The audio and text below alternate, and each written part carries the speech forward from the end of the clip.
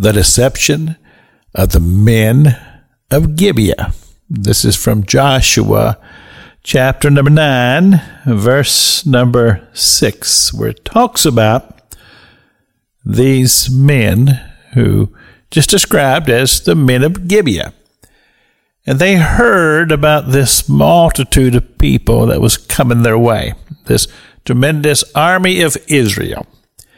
And they had heard the stories about what had happened on the other side of the Jordan River, where great victorious battles had taken place, and how that they had crossed over the Jordan River and they had taken the city of Jericho, and they knew it was just a matter of time.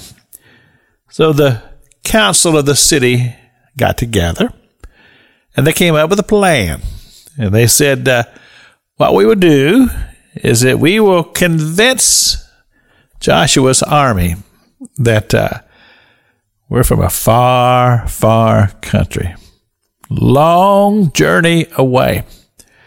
And they took moldy bread, and they took old shoes and old clothes, and they made themselves up as people who had traveled on a long, long journey to arrive at the camp of Israel.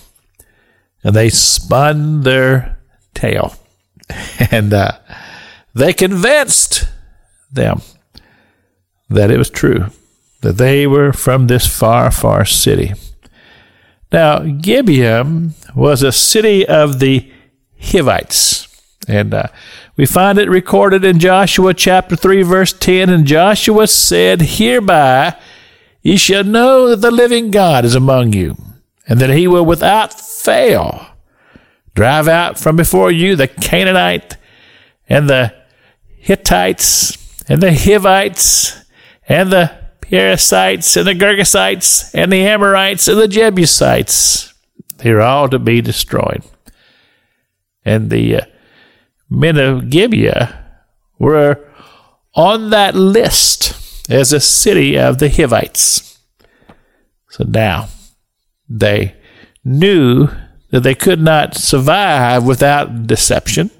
And so they spun their tale, and they went to Joshua. And this is what we find.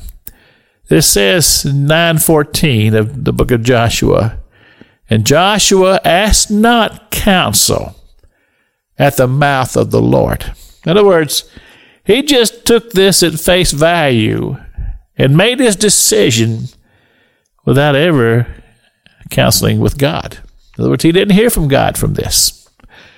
I think there's something to be learned here, and I think one of the things that we have to take note of is that there has been a change in leadership among the armies of Israel, and that was Moses. As Joshua had said, Moses, thy servant, is dead, and now Joshua has become the commander-in-chief and the leader of the nation.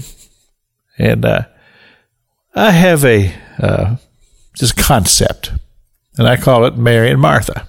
Mary was very spiritual and could hear from God and loved to worship God and have that close relationship.